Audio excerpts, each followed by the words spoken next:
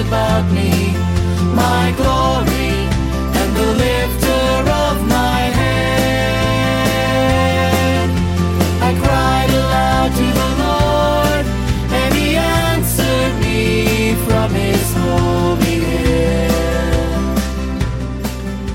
Hi there, welcome to the Kids Way podcast. We are a podcast committed to helping kids stay in the way of the King. And if you've never heard of King Jesus, well, get ready. You are going to love him. We pray that you would also learn more about what it means to be on his narrow way. We also use various tools to encourage and teach, from fictional stories to scripture reading to music, and sometimes even bringing in some kids to contribute.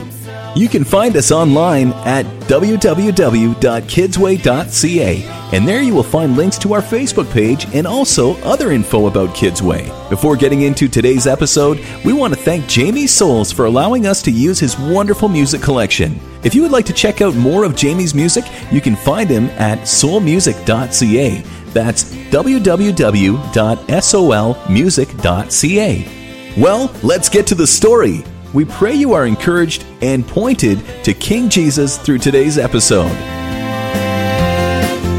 Arise, O Lord, save me, O my God, for you strike all my enemies on the cheek, you break the teeth of the wicked.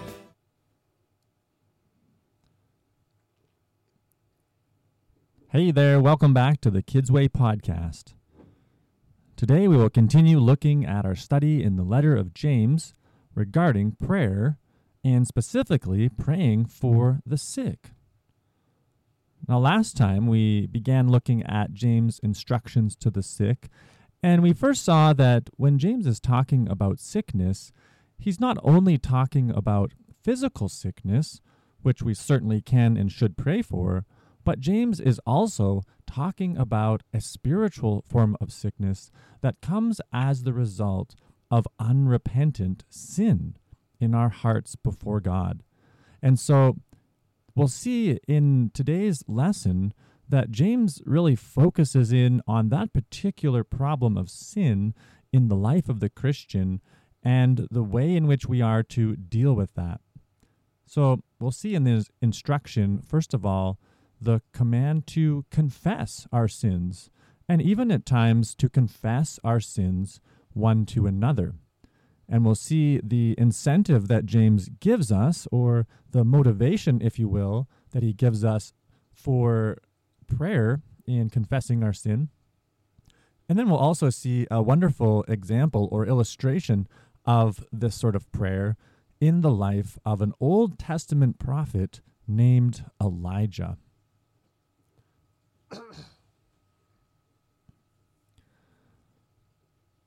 And if you have been working through your catechism questions, you will remember how we learn about the way in which God made us as man and woman, in that he made man and woman, the first man, Adam, and the first woman, Eve, he made them holy and happy. And yet, as they rebelled against God and they disobeyed his commandment, they came into a state of sin and misery.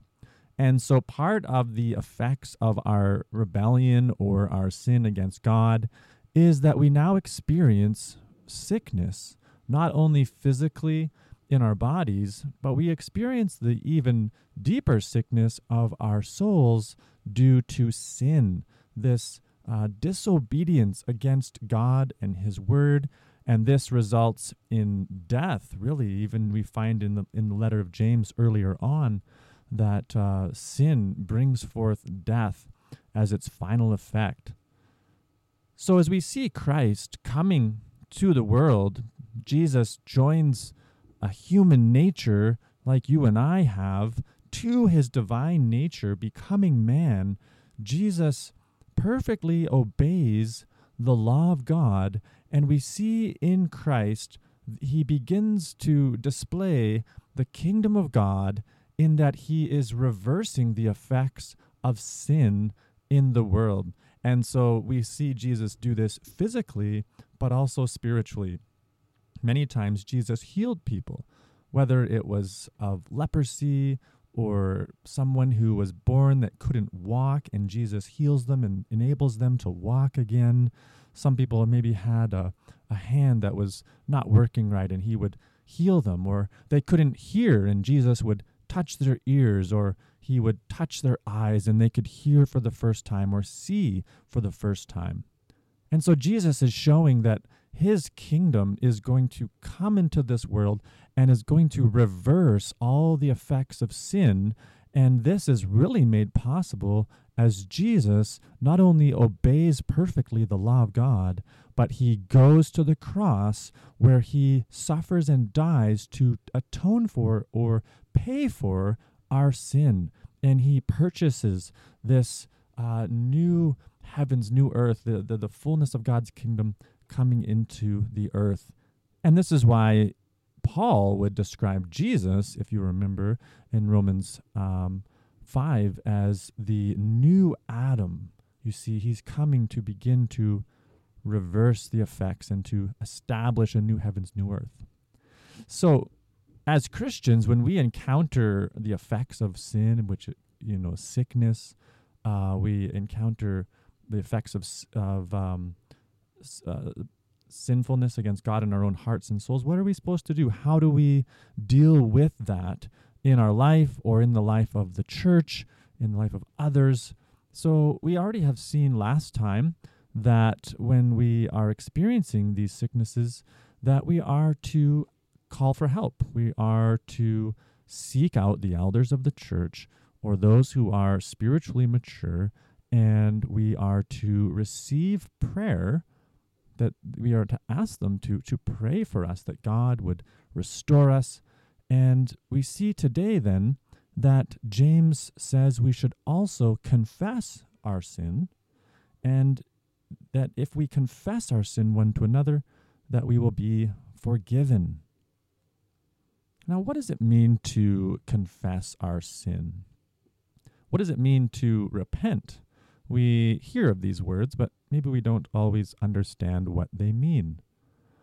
Well, if you remember, again, your catechism questions from the Catechism for Boys and Girls, which is coming from the 1689 London Baptist Confession, question 23 asks, what is sin? What is sin? And the answer to that question is any transgression of the law of God, even as John says in 1 John that sin is lawlessness. So when we talk about sin, we're talking about disobedience of God's law, to not do what God has commanded or to do what God has said we should not do. So it can go either in the positive or negative sense, doing what we should not do or failing to do what God has called us to. Question 24 asks, what is meant by transgression? And it just clarifies that transgression means doing what God forbids. So what does this mean in light of James's command to confess our sin? Well, this means that we must study the Word of God, the law of God. We must learn what are his commandments, what are the things that he forbids us to do, so that we might properly confess our sin before God and receive the forgiveness that he has promised, and also in praying for one another, knowing how to pray and what sort of things to confess to God, and counseling even friends or family members that may ask us if something is right or wrong. Do you remember how Jesus summarized the law of God? He summarized the law by saying, "You shall love the Lord your God with all your heart, soul, mind, and strength." And he said that is the first and greatest commandment. And the second commandment, do you remember what the second commandment is that Jesus gave, which is a summary of the law? It is to love your neighbor as yourself. Now, what is Jesus doing in those two commandments? Well, what he is doing is giving a summary of the 10 commandments. Now, sometimes people will refer to the two tables of the law, and that's not like a table that you eat your breakfast on. It's more of a table in that it's a collection of commands, like a list in a way. And as we look at the 10 Commandments, do you remember the 10 Commandments? It's something that's good to commit to memory. The first commandment is that we should have no other gods before us. Secondly, that we're to have no idols or graven images. We're not to make a representation of God and worship it in any way. That would be idolatry. The third commandment is we shall not take the name of the Lord our God in vain. So we are to honor the name of God. We're not to use it in a joking or mocking way, or some people use the name of God or of Jesus to even swear or to curse. We're to never do that as the children of God. The fourth commandment is to keep the Sabbath day holy. And we remember the resurrection of Christ on the first day of the week. And so we don't gather on Saturday. We gather on Sunday as the Lord's Day, this day that has been established in the new covenant as a time for the Christian church to gather and to bring our offerings to God and to worship and study his word and break bread together. So these first 4 commandments can be referred to as the first table of the law. And so when Jesus says to love the Lord your God with all your heart, soul, mind, and strength, he in many ways is capturing the essence or the main point of those first 4 commandments. They're all about our relationship with God and helping us understand what it means to love God. And so we can use the law, we'll use these commandments as a way to understand possible areas of sin or disobedience in our life. We can ask ourselves questions like, are there other things that I prize or treasure more than God? One way to discern that in your own heart is ask yourself, what is it that you tend to think about a lot? Or what is it that even you get most excited about? And we realize that we can begin to look to almost anything as a form of a God in our life, and sometimes even good things. It could be something like, a brand new Lego set that you really want and you're just constantly thinking about it, and it consumes all of your thoughts, and it's what you get most excited about, and realize even things like that can begin to take a place of love within our hearts. As you get bigger, maybe it's a new vehicle or a house or a new tool, or maybe my wife really enjoys cooking, and so she maybe a new stove or oven or a set of dishes. Even good things like our children or a pet or a sport that you really enjoy. We can be guilty of beginning to set our love and affection upon all sorts of things. But you see, the Bible is clear that God is to be the utmost in our love and affections. And so you see how we can begin to use the commandments to test ourselves. And as we find areas where we know we have sinned against God, James is saying you need to confess that. And sometimes it's helpful to confess your sin to a mom or dad or a leader in the church, someone that you respect.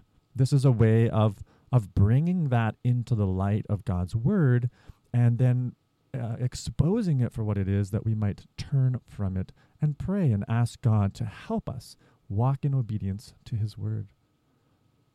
So the second table of the law, Jesus summarizes by love your neighbor as yourself. And what are the remaining 6 commandments?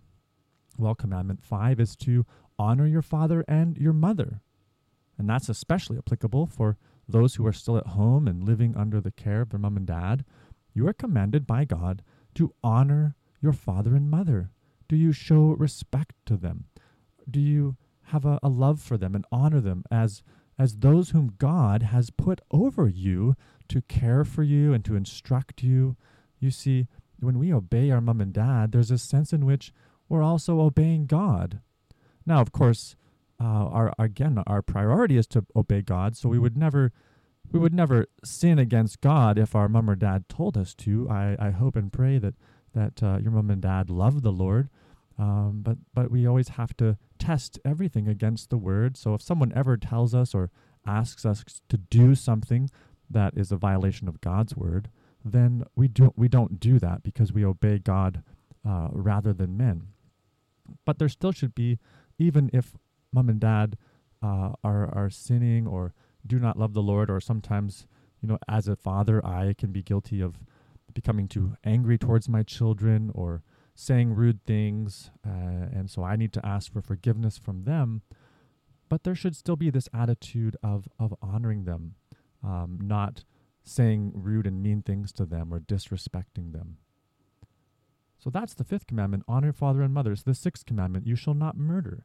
And Jesus shows us in the Sermon on the Mount that hatred in your heart towards someone is really where murder even starts. So we can ask ourselves, is there somebody that I'm hating in my heart, that I am always angry at, and I want bad things to happen to them? You see, we have to confess that to God and repent of that.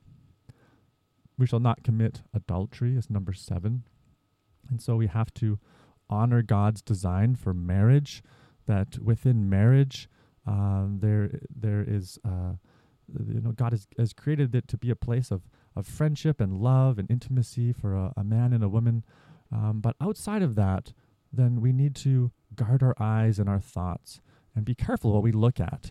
Today on the internet, on YouTube, or even in a lot of movies, there's just a lot of inappropriate pictures and images, and we have to guard our minds, we have to guard our eyes, and be careful with what we look on, so we're not guilty of breaking this commandment. The next commandment is, you shall not steal, which I think we understand what that means. We do not take things that do not belong to us, whether it's a brother or sister, a mom or dad, or a friend, or maybe from the grocery store. We don't take what we have not paid for, what we have not earned, or someone has not given to us. That is to steal. And we also find the commandment, the 9th commandment, you shall not bear false witness against your neighbor. And so we don't say things that aren't true about those around us, those close to us. We want to speak the truth. And closely tied to this, we find in the New Testament that we're not to gossip about one another. We're not to spread rumors or information that it can be hurtful to someone. We want to speak about others in the same way we want them to speak about us. Finally, the 10th commandment, you shall not covet, which is just not wanting things that aren't yours, looking at the cool toys that your friend has, or how much money they might have, or the nice car or house, or whatever it might be, that we don't allow our hearts to go after these things. And so this all is part of what it means to love neighbor. And we know that in and of ourselves, we can't obey God's law. In fact, Paul says that if it wasn't for the law, we wouldn't even know what sin is, that the law of God, it exposes sin in us and even can cause our sinful flesh to sin all the more. And this is why we need the Lord Jesus Christ, not only for his perfect obedience to the law, but then his sacrifice, which takes away our guilt and our shame. And through Jesus, we are counted righteous. We are forgiven. And as followers of Christ, as those who have been born of the Spirit, we are now enabled to begin walking in obedience to the law. And part of that process is through confession. So those are all helpful things as we think about James's instruction to confess our sins. We use the Word of God to help us understand what sin is and what God requires of us. And we understand that it is only in Christ that we experience forgiveness and righteousness, and now we're motivated by love for God to also love our neighbor. And we can pray and ask God to help us by his Holy Spirit to walk in these things and to expose us, even as David would pray, to search my heart, O God, see if there be any wicked way in me. We ought to pray that to God as well, to search our hearts and show us areas where we need to confess. And going to our brothers and sisters in Christ, asking them to pray for us, at times confessing sin to them so they might also lift us up to the throne of grace.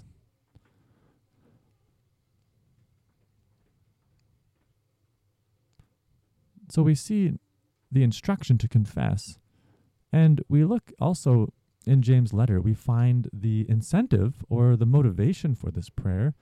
James says that the prayer of a righteous man has great power as it is working. God answers prayer. When we throw ourselves upon the mercy of God, the power of God, God is pleased to act and to work. He is able to forgive us. And we know that there are times when God chooses not to answer a prayer for maybe physical healing, but then God may also choose to answer that prayer.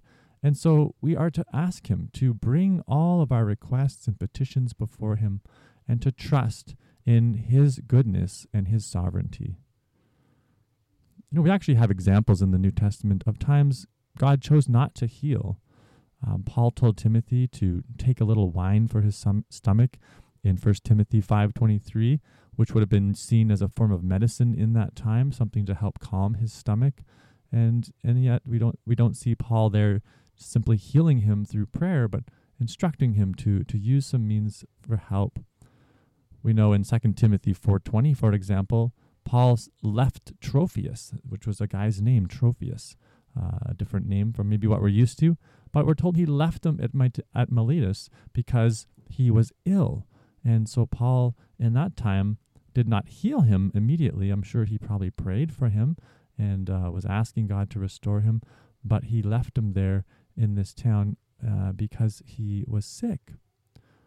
Of course, we know also in 2 Corinthians 12:7, Paul himself, we're told, had a thorn in his flesh, which was a way of Paul saying something that was ailing him, maybe a sickness. Some speculate maybe it was really poor eyesight.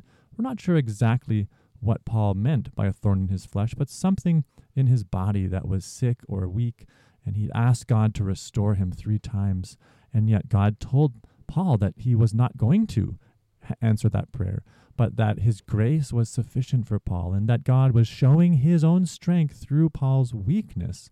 And so we have to trust that even when God doesn't answer prayers as we want, that he is still working things for our eternal good, our conformity to the image of Christ. And we certainly know that when we truly come to God and confess our sin and pray for forgiveness, as John tells us in 1 John 1:9, that when we confess our sins, that God is faithful and just to forgive us our sins and cleanse us from all unrighteousness. And that is a wonderful promise that when we come in confession and repentance, God says he will forgive us and he will cleanse us from all unrighteousness. So do you believe God answers prayers? Do you believe that God forgives us and is able to restore? We pray because we believe that God hears us through Christ and that God is able to answer. And we see then finally this letter from James, an illustration of this prayer. And he gives the example of the prophet Elijah. We find this account in 1 Kings 17:1, where Elijah comes onto the scene and tells the wicked king Ahab that it's not going to rain, that God is sending drought as a form of punishment upon Israel because of their unbelief. They're worshiping the false gods, the false god called Baal. And Elijah comes calling them to repent, calling them to turn away. What's interesting is we don't find in 1 Kings an account of Elijah's prayer, but through James, as he writes under the inspiration of the Holy Spirit, we find that prayer was involved even in the beginning. When before that announcement came to King Ahab, Elijah had prayed to God and asked him to intervene so that the nation would turn away from this Baal worship. And we might think, well, yeah, but Elijah was like a Superman. He was so special and unusual power and gifting. And certainly we see God use him in miraculous ways. But James says that he had a nature like ours. You see, we shouldn't conclude that we don't pray like Elijah prayed bold prayers for God to work miraculously and to bring about repentance even in the nations of the world, we pray and we see that Elijah prayed, though he had a nature like ours. He was a man with flesh and bone. He had initially a fallen nature after Adam, and it was by the grace of God that he trusted the Lord. It was by the power of the Holy Spirit that he believed God and feared God and even prayed these bold prayers. And so James is saying we should pray boldly and confidently to God, even as Elijah prayed. And we find that later Elijah, in that account in 1 Kings, also prayed that God would send rain upon the earth. And we're told that after he had prayed and God sent down the fire upon the mountain to consume the sacrifice, that Elijah in 1 Kings 18:41, he bowed himself down on the earth and put his face between his knees, and he prayed to God.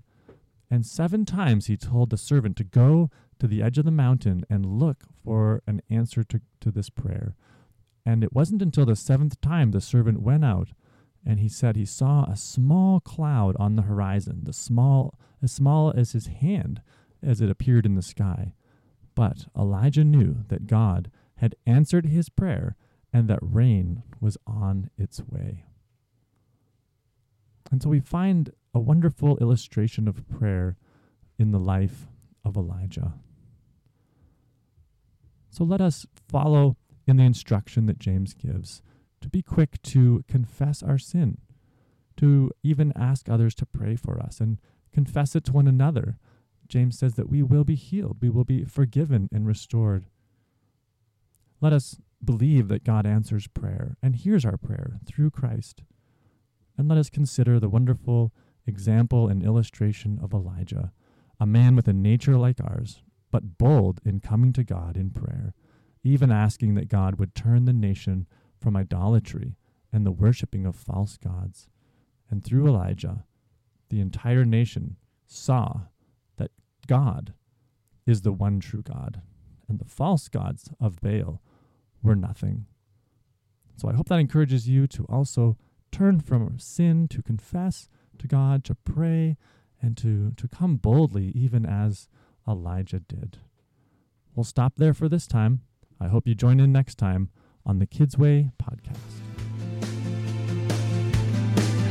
But you, oh Lord, are a shield about me, my glory, and the lifter of my head.